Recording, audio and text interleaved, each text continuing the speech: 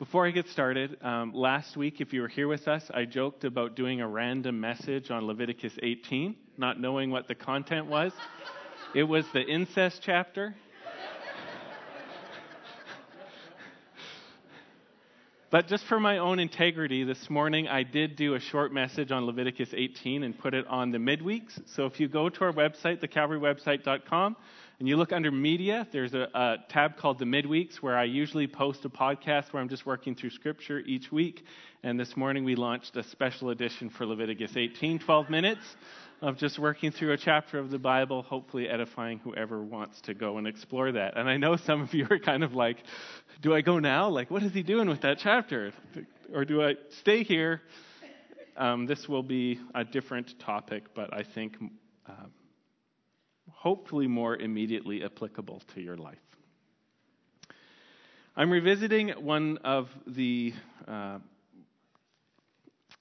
portions of Scripture from the New Testament that I like to go back to. I don't like going back to Scripture very much. I mean, there's like 1,100 chapters in the Bible, which even if you just did one chapter every Sunday would take many years to get through.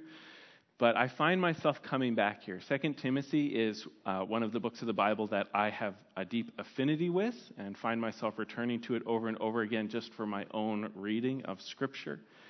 And these verses at the beginning, particularly verses 6 and 7, are wonderful verses that speak to my soul. The title of the message today is Make the Fire Live.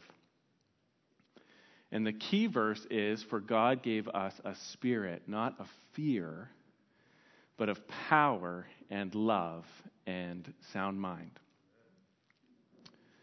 So, Father God, I just pray that you would do good to your church. Father, after 40 years of giving your people manna in the desert, 6 out of 7 days, without showing any sign of needing to stop or wearing out or having supply chain issues, you wanted your people to come away going, we're meant to live from every word of God, and you have no problem making the word of God feed us every single day. And I pray that this morning you would do something different than you've ever done before in every single person's heart, just to show your abounding power and creativity. I pray we would meet with Jesus. I pray that we would be encouraged in the Holy Spirit. I pray we would know the powerful and generous Father we have through Christ. And I pray, Lord, that today really would start being gear shifting for our city and a contribution to you doing something amazing in our generation. Lord, I want you to turn around what's been happening in North America. And I think you're working on it, and I want to be a part of it, and we want to be a part of it. So keep us in step with the Spirit in the name of Jesus. And all God's people said, Amen. Wonderful. So the situation here is, when Jesus went back up to heaven after rising from the dead, he promised that he would send his Holy Spirit on the church so that the church would be able to do its mission of spreading the good news, the gospel, the message about how if anybody believes in Jesus, that he is the Lord and that he's raised from the dead, God would, as a free gift, forgive all of their sins. Now, there's a deal. I'll tell you, there is not one fast food joint offering you a deal like that after church on Sunday. This is the best deal ever if you believe that Jesus is the Son of God and that God has made him king over the earth and that we need to get right with him because we have sin in our hearts and do sins with our lives. But if we will believe that God raised him from the dead, we will be saved, forgiven of our sins, adopted into God's family, and born again into a new life that will bring new life until we die and come back into everlasting life. This is the deal. But God knows that we can't actually do this job without his constant help. And so he sent the Holy Spirit into the church to do many things. But this is the work. And through apostles, he was spreading this gospel and building up churches. But apostles don't live forever. And so the Apostle Paul was kind of arrested for what he expected to be the last time. In this letter, he's expecting to be executed for his faith, and he's writing this letter of encouragement for Timothy, who has been his understudy and right-hand man and spiritual son in the work of the gospel. And this is an encouragement where the entire theme is, I'm telling you what I think you need to hear so that you can be faithful to Jesus when I'm gone.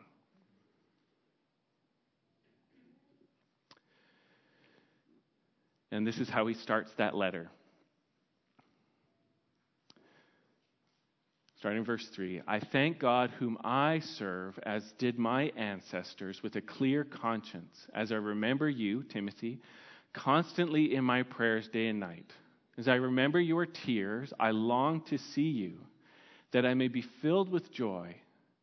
I am reminded of your sincere faith, a faith that dwelt first in your grandmother Lois and your mother Eunice, and now I am sure dwells in you as well.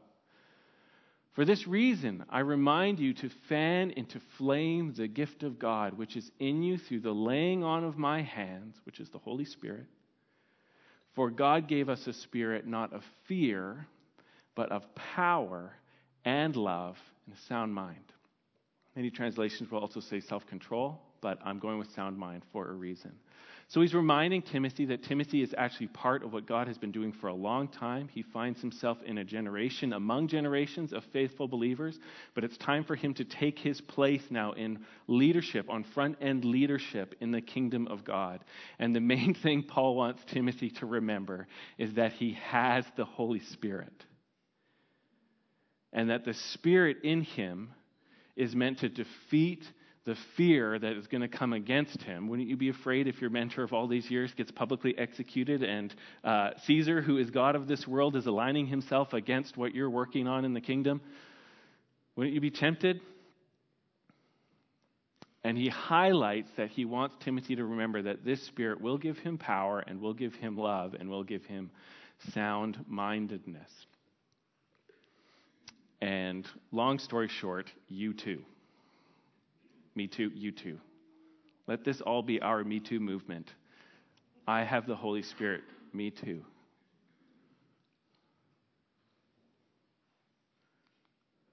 I was just thinking about what I said there, and there's some truth to that. It's a better movement. Now, I want to pull out here and kind of look at just being alive before I apply this to our faith and to our experience as church members. One way you can look at being a human is you can look at being human as like head issues, heart issues, and hand issues. And you probably already know what I'm talking about when I talk about this. As people, we do a lot of thinking. Amen? That's what you're doing right now. Not a lot of action happening in the limbs as you're sitting, but a lot of like hearing and mulling and thinking and analyzing and wondering, where is he going, what's he saying? What are people thinking? Do I have that cowlick in the back of my head? Lots of thinking going on, and you can look at being human as we're thinkers. We have this gigantic fat thing underneath this calcium bone house in our head, and we got little lightning bolts coursing across these things all the time, making thoughts and pictures in our minds and helping us analyze. We're thinkers. Being human is also a heart issue, and I know biblically the heart often means the whole person, but when we talk about the heart, we think about our emotional life. We're feelers. We get happy, we get sad, we get peaceful, we get unpeaceful or angry, the bad ones. We desire, we recoil, we have this emotional life. And you can look at being human as we're like these big feelers, sometimes chaotically. But we're also doers, and that's the hand side. We make, we create, we consume, we build things and then sit in them and then use our feet to move them around and our hands to steer them. We're makers, we're creators. And though there's lots of ways of looking at this, your life is what you think, what you feel, and what you do, all wrapped up together. This is what it means to be human. Amen? And it seems to me, and I could be wrong, but it seems to me that when Paul says to Timothy, the Holy Spirit in your life wants to give you power and love and a sound mind, in one sense he's saying the Holy Spirit in you is creating this completely transformed experience of being human. In our head, he gives us a sound mind. In our heart, he attunes us with God's love. And with our hands, he gives us power. You see those things lining up a little bit? Let's Greek this out a little bit. Now, sound mind, self-control. I just want to nerd out just a touch there. It's this interesting word, which I think is pronounced sophronismos. Yeah, just let the waves of being impressed flow across you. And then remember that you still know me, and let the impressedness just flood out like a bunch of used oil into a pan. But the idea is kind of like, it means like having your thoughts put together right. It's like when you buy a IKEA furniture and it comes in that super heavy box, you could just dump it all in the back of your truck and then drive home. And that would be a mess. Yeah, and it's all in there, but it's a mess. But putting together that skirlnik or whatever that piece of furniture you bought with, or that grusflash or whatever, with the umlauts over the A, I have no idea. I don't speak Swedish. But usually the words just mean chair. Why does it have a weird name? It means chair. Okay. But when you have the instructions, you have the opportunity to put that thing together right, so that it actually turns into a desk, right? And that's that idea of having your mind put together right so that your thinking does what it's supposed to do. Your sound-mindedness. And then it's sometimes translated self-control, because when your thinking is put together the way God wants your thinking to go, you're actually able to lead the rest of your life with self-control. Does that make sense? I also want to touch on the word power there. It's just the word like dunamis, which some charismatic people, when I was growing up out in BC, got like really hyped up. Because it's the same word we get the word dynamite from. Well, yeah, kind of, but it doesn't mean dynamite. It just means like power. And so it's almost better to translate those two words, or that word, as ability. Because even for power for us, that might move us into like the superhero territory a little bit. You're going to get power. You mean like, is it Hulk, or is it like Iron Man, or is it like that dumb one Hawkeye who doesn't even have a power? He's just kind of skilled or whatever. Sorry, someone's offended right now. He's not a superhero though. He's like Batman, but he's not a superhero. He's a hero. That's good. In fact, you should get more credit, right? Like, if you can run with the Avengers and you don't have a superpower, you must be great.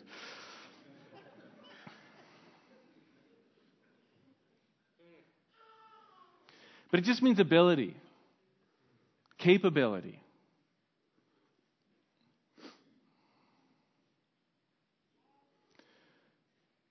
So going back to our scripture here, Paul is talking to Timothy, and he says, I want you to fan into flame the gift of God that's in you, which again is another cool Greek word, which is, I think, anazoperismos or something like this, which means make the fire alive or make the fire again.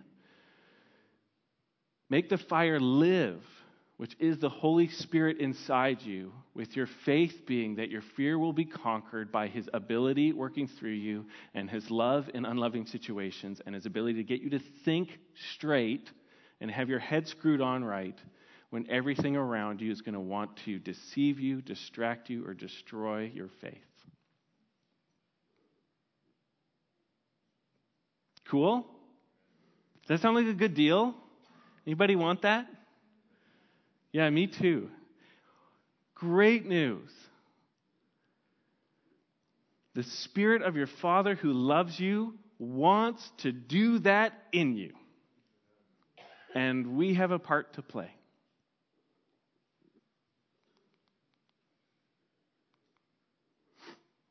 Make the fire alive.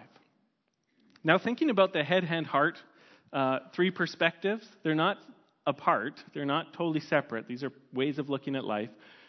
Which way do you lean? Are you a head person? Are you a thinker?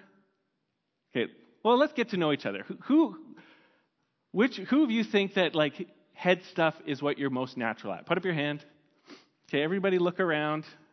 These are your thinkers, nice and high. Come on, don't be embarrassed. You've got a hand. Now, this is awkward. It's like, maybe I should be making you lift up your heads if you're head people.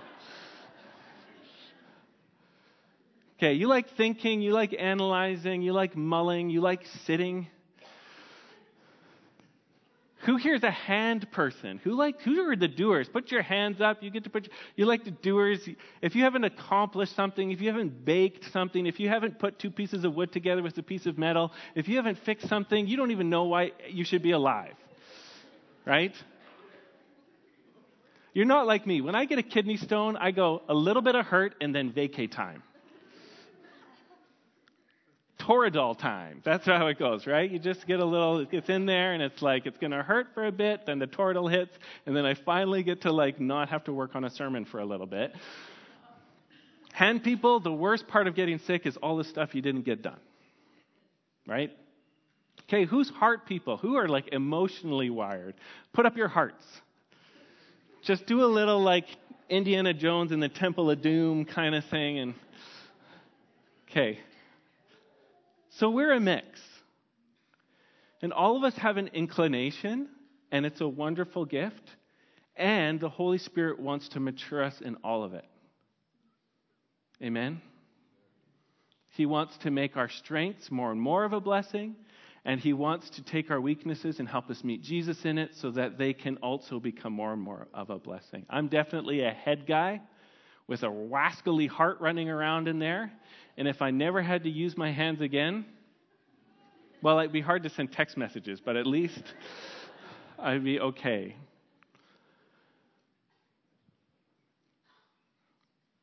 But after living with Jackie for a long time, I can actually do some good hand stuff because she's kind of handy. Now, churches are like this too.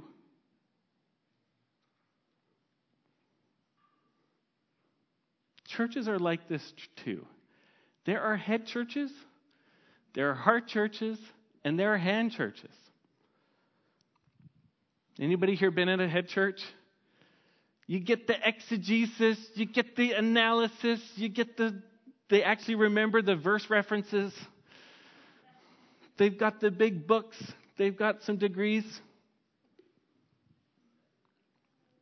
Anybody been at a heart church? Where it's like flowed over into this emotional explosion, and unless you've cried, what's the point of going to church if you're not going to cry? Anyone been to a doer church? They're running this ministry. They've got 1,000 missionaries in different countries. They get this done. They've never stopped a building project in the last 20 years. Okay, who grew up in a head church? Okay, who grew up in a hand church? Who grew up in a heart church? Yeah, so just roughly generalizing, like Reformed churches tend to be kind of head churches. A lot of the old, like Mennonite ones tend to be hand churches, a lot of doing, caring for stuff. Charismatic Pentecostal churches tend to be heart churches. True fact? Yeah, we get it. We see the body in its different aspects. What do you think about Calvary? And just if you've been here a while, just rank us in those three things in order. Where do you think we fit? Okay, 3, 2, 1. I'd kind of guess we were like a heart, head, hand church overall. We do a lot of stuff. I kind of think we're a heart, head, hand church. Maybe heart and head wrestle a little bit, depending if I'm preaching or Greg's preaching or whatever. You're going to get at least 20 minutes or 30 minutes of head church on a Sunday, but we're pretty hardish. We want relationship. We want to love each other. We want to cry together. We want to feel God's presence. This is good stuff. But they all come with strengths and weaknesses, don't they? And I like to think of this analogy of a fireplace. Head churches like sound doctrine. They like truth. They like the stability and the security of getting God's word right and getting God's doctrine right. They like the protection of strong walls against false doctrine. And that is a lot like when you have a big fireplace, like the brickwork at the back and the stainless steel and the grills. Those things are unmovable, solid.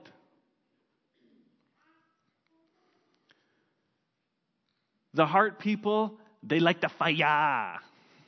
Anybody?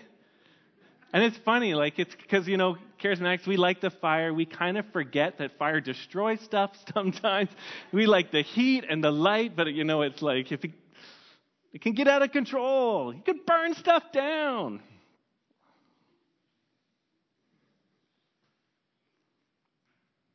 But in the right place where it's not going to do a lot of damage, fire's great. And the hand people are kind of like the meat and the grits. Looks like there's some sauteed zucchini in the front there and a pot of barbecue sauce. And what is that thing on the right? Vince, Matt, some brisket. Because the hand people, they don't care if you've got a nice fireplace. They don't care how hot the fire is. If you're not going to do some good to people with it, what's the point? Got to get some meat on there and feed somebody. Look at you're just skin and bones. Eat. Kind of like the head, kind of like the heart, kind of like the hands. It's a fire in a solid place doing some good for people. Well, where can head churches fall off the wagon? Head churches can sometimes get harsh. Head churches can sometimes get critical. Head churches can sometimes get too busy with finding what's wrong with other churches or with what people are in their churches. Sometimes you can wonder if head churches think there's anybody in the world getting it right. True fact. And I say that with so much love for head churches. I love them. And almost all my favorite theology writers are head church people. So I say it with so much love and no judgment. But sometimes they can get a little too critical. Where do heart churches fall off the narrow road? Sometimes we can be a little too emotional. Sometimes we can get hurt too easy. And sometimes we can think because we have a strong feeling it must be right. Or it must be the Lord. Amen? And the heart churches can be prone to I don't want to say false teaching, but maybe just not being careful with truth sometimes. And sometimes you can have a big movement with the heart people, and it's great, and then it blows up, and then everyone's staring at each other and saying, what just happened there? He had a bazillion tattoos, and it was really intense. And then it just melted down, and no one can tell what's going on with that guy anymore. What can go wrong with hand churches? Well, sometimes hand churches can get so in the muck and in the mud and wanting to do good that they can forget that they're on mission with Jesus. And they can evaluate things by how much money they're passing through into different programs. And there's a real tendency for hand churches to become liberal churches who adopt the values of the culture around them. They become woke. And they start doing the good deeds that the world is doing in the name of a church, but they've lost that kind of the truth or the fire of Jesus. And I like to think the truth is, without strong sound-mindedness in a church, biblical truth, the church loses its identity. That we're this supernatural organization of born-again people remade in the image of God, in the image of Christ, who are on mission in a dying world that will someday be destroyed. We lose our identity without the truth. Without love, though, we lose our integrity. Because people can look at us doing a bunch of stuff, but if we're not madly in love with Jesus and really loving each other, people can look at what we're doing and saying, you look fake. You go, you're the greatest thing ever. And you don't look like you believe he's the greatest thing ever. And I would live for you all the time, and I want to give my life to you. What's for dinner? Without the heart being on fire for Jesus and on fire for each other, we lack integrity. We don't look like we mean what we say. And if we don't have the hand, and if we're not effective in the mission of the gospel or of outreach, we lose our efficacy. Sometimes people have thought that about Calvary. It's a great service, but what good are you doing in the city? You have really great community groups where you like each other. But people have a hard time getting into those groups. Or the groups going out and getting people. We had a really interesting, we're doing this Joy Project thing. Anybody remember we were advertising this almost too big community group? And I know my weaknesses. I'm a head guy, heart guy. And so partnering with Vince and Mavis, and Vince is more of a heart guy, hand guy, I think. Is that fair? Yeah, a big feeler who actually wants to make other people's lives better. Weird. And so we went out just to kind of do one of those random act of kindnesses things last week. And it was awesome. I mean, my lungs are still burning from the fresh air a little bit. Like, I would have been okay. From house to car to inside, good. Everything's been filtered. Everything's been breathed and rebreathed. So I know it's safe. If I'm only breathing air other people have breathed already, I know it's safe because they're not dead. But we went out, and some people were impacted, and some people, our group was good. Our group was a solid. It was like 4 guys. So if we managed to bless anybody, that was a win, right? But some of the folks who just listened to the Lord and did some stuff, I think they changed some people's lives by getting outside and doing some handwork. Wonderful. But I would think that if Paul says to Timothy, the Holy Spirit in you, when he's fanned into flame, will give you a sounder mind and more love, expressing it with real power, that God wants a fully functioning barbecue kitchen in his churches. And even though we might lean this way or lean that way, it's not okay to just be your leaning. He wants us to mature in all the ways so that we can really do the mission. Great teaching, real love, and real changing people's lives.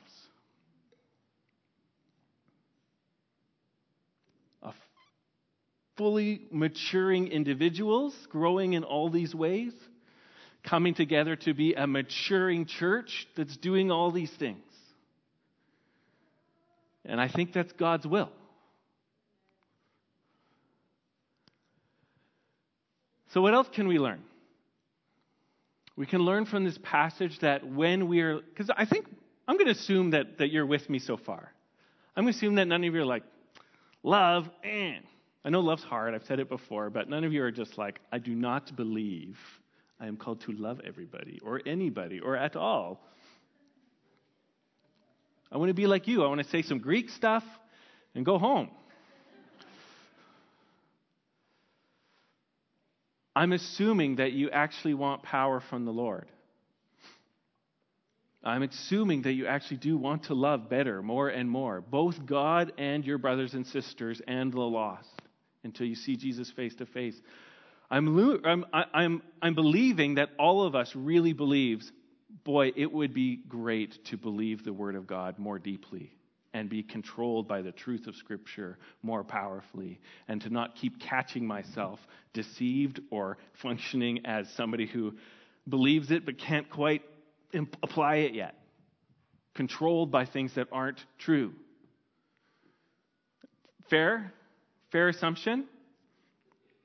I know some people think certain things when you use that word, but in this case, it's a good thing. Now, when Paul is talking about the opposite of this, he labels in this passage fear. And it's a different word than the regular fear that it talks about, like the fear of the Lord, or showing respect fear, like fear of the king, as in showing respect, knowing that this guy can like just say like, off with your head, and he can do it because he's the king. You want to respect the guy who can say, off with your head. You need to fear the Lord because he's God, and he deserves respect. But this is a different one. This is the one where it's like you're not being what God made you to be when you do this kind of fear. And I just think it's a real highlight afresh for me. You know, we can all feel anxious. We can all feel waves of terror, and sometimes or fear, and sometimes it is like just the enemy taking a go at us.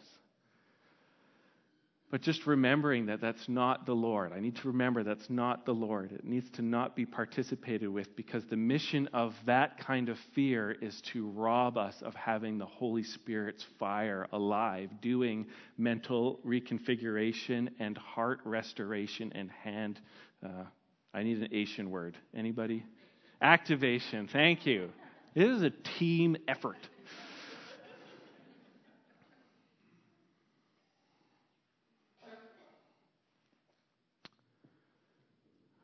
Fear of the culture, fear of what people are thinking, fear of getting hurt again, fear of getting it wrong, fear of going broke, fear of God being disappointed in you if you do something or don't do something, fear of being condemned, fear of experiencing shame, fear of being humiliated, fear of falling into a sin that you feel like you're not confident you defeated yet. Fear of the government, fear of politics, fear of the economy, fear of violence, fear of rejection, fear of whatever. Fear of COVID, fear of dying, fear of getting sick, fear of being ill for a long time, fear of physical weakness, fear of mental illness, fear of whatever. All this stuff. Fear of being hurt. Yeah, it's real. And if you're Timothy and the spiritual father you've built your entire ministry working with is about to be publicly executed. And if you haven't already been to jail, you know it's coming up. Fear, fear, fear, fear, fear. And Paul, being this awesome writing scripture guy, says, your response needs to be to make the Holy Spirit as hot and bright and fiery as possible. Which is where we kind of switch into a different category of doing life. Because if you take the scripture seriously, whose job is it to make sure that the fire is alive? For Timothy, whose job was it? It was his job. Thank you, sir. Paul says to Timothy, it's your job to make sure the Spirit is alive in you. I've laid hands on you. I've prayed for you. We know the Spirit's in you. And now it's your job to make sure He is as effective as possible in your life. So for each one of us, whatever's going on and whoever's in prison and whoever's about to die, whose job is it to make sure we're as on fire in the Spirit with truth and love and doing good stuff as possible? Whose job? Okay, we're going to do this one. Because you can't be in the part of the message where it's about you doing something and then not do it. Anything, right? Like, you know what I'm talking about? We're just going to take baby steps, say it's mine. Baby steps, start to pray more. Baby steps, read the Bible. Baby steps, give away all your money to the poor. Baby steps, that's not a baby step. That's a big deal. But, so, in the Lord, you're forgiven. You're loved. You're saved. You're going to live forever. You're called. You have the Spirit. And now whose job is it to make sure the Spirit is as fiery as possible in your life? It is wonderful. That's great. And if you're in that place where you just don't like participating with group obligations, God bless you too.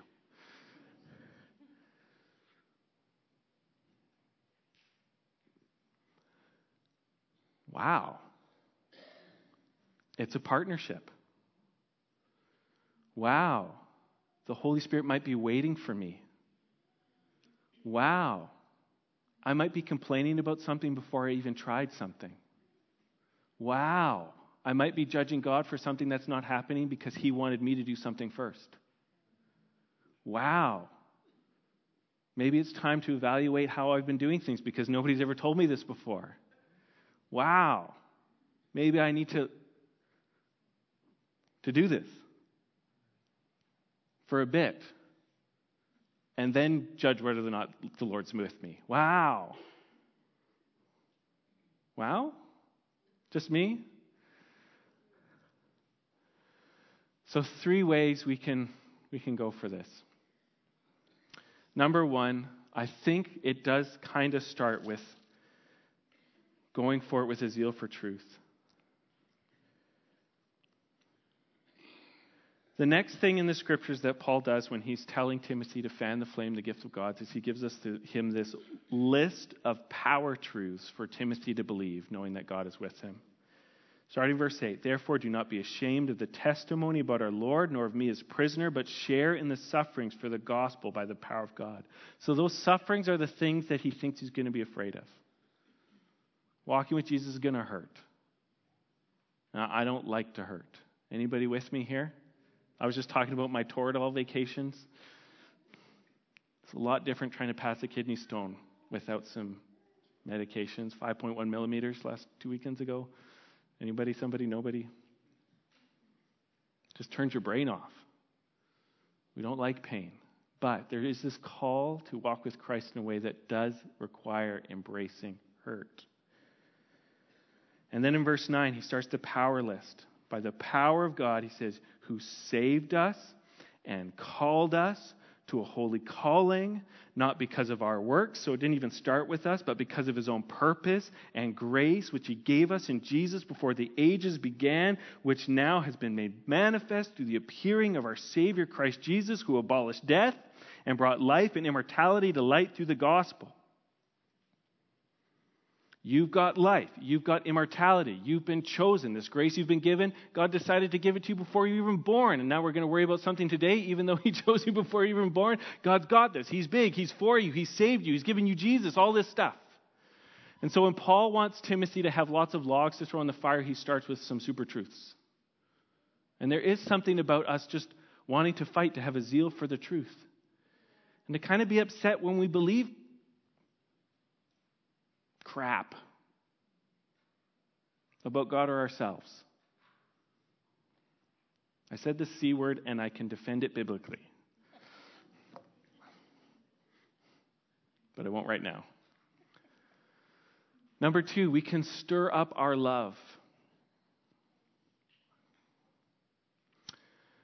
Real biblical love isn't something that happens naturally, or else we wouldn't be told we have to do it. You know what I mean? The Bible never says, breathe. Because we do it. But it calls us to love because we don't do it naturally. But we can, in the Lord, go like, oh Lord, give me love. I want to love. And take risks for love. And try to acknowledge where you don't do love. You can analyze 1 Corinthians 13 and go like, have I been patient? Have I been kind? I usually fail the whole list, and so I don't get through it all the time. But we can aim to stir up our affections and our love. When Jesus was talking to the churches in Revelations, the first churches in Ephesus, you remember this one maybe, some of you? They were a great head church. They had just absolutely lanced the boil of a false doctrine that was in their church. But then Jesus says, I have this problem with you guys. You've forgotten your first love. He says, if you don't repent, I'm going to take your lampstand away. Like he threatens to destroy their church because they have forgot to stir up their love for Christ and for each other. Even though they had absolutely written the best anti-woke theology books of all time. So if Jesus can just say, like, we have a policy at Calvary not to pick up things we drop during the message. So I'm stuck here. We can actually prayerfully try to stir up our love.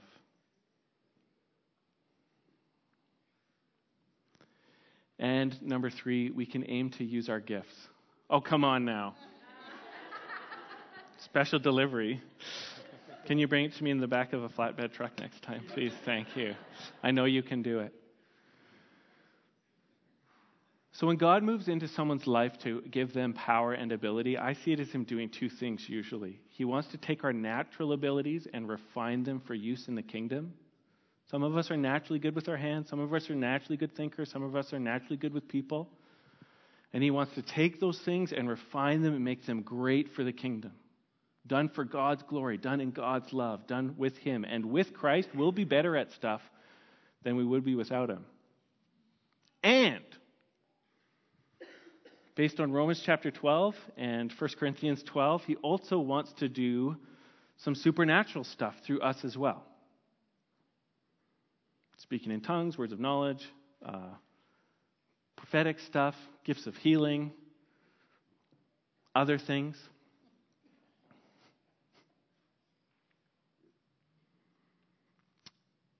And he wants to do that.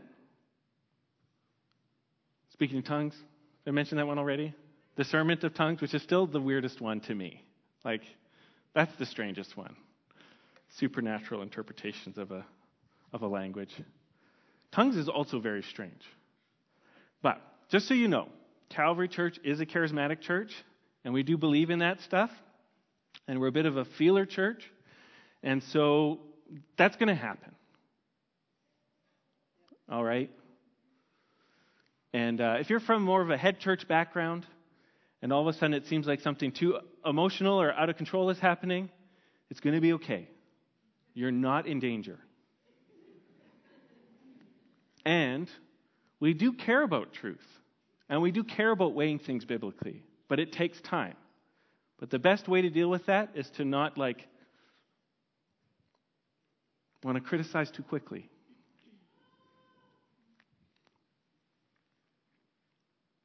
And if you're from more of a feeler background, we want to do the spiritual gifts well, which does involve refining and testing and discerning and always asking the question, can I do this more in love? Can I do this more in love? And testing to see if it's actually changing lives for the good. Are people being blessed? Are people being blessed?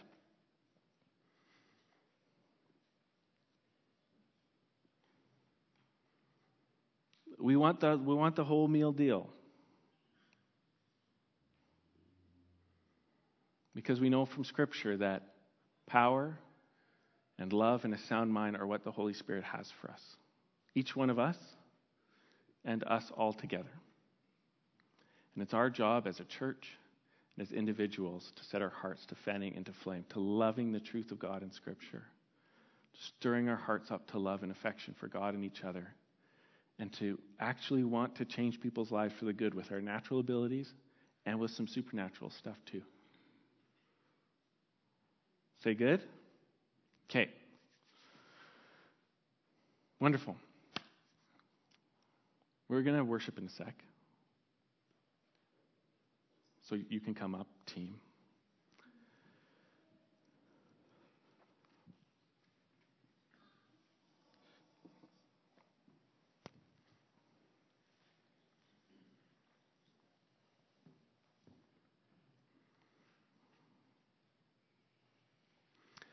I want to make sure, one of the things that Paul said is, I know the Spirit's in you, Timothy, because I've laid hands on you. I don't think it's a legalistic requirement, but if you've never had someone pray for you to be filled with the Spirit, including laying their hands on you, I think you should feel free to ask someone today to do that with you, if you're hungry for that. We know it's scriptural. We just have been barking about it all morning. But sometimes I think we can kind of forget that there are things that they did in the Bible that actually expressed faith. I want what Rob's talking about. Paul said it started with getting hands laid on me. And so if you haven't had that, you can ask a brother or sister, or you can come and ask a leader to do that with you. And we just do it in faith. And don't go looking for signs that nothing's happening. Anybody ever done that before? You want to get prayed for and you wait for the lightning to hit you or the fuzzies or something, and you're just waiting to get disappointed because of some expectation. No, we've studied the Word of God together. Let's just do it in faith that if we come and ask, we've got a generous Father. He won't give us a stone. He won't give us a serpent. He will give us his bread, which is the gift of the Spirit. And otherwise, I think we should let's be so happy that God wants to use us. Amen. So, Father God,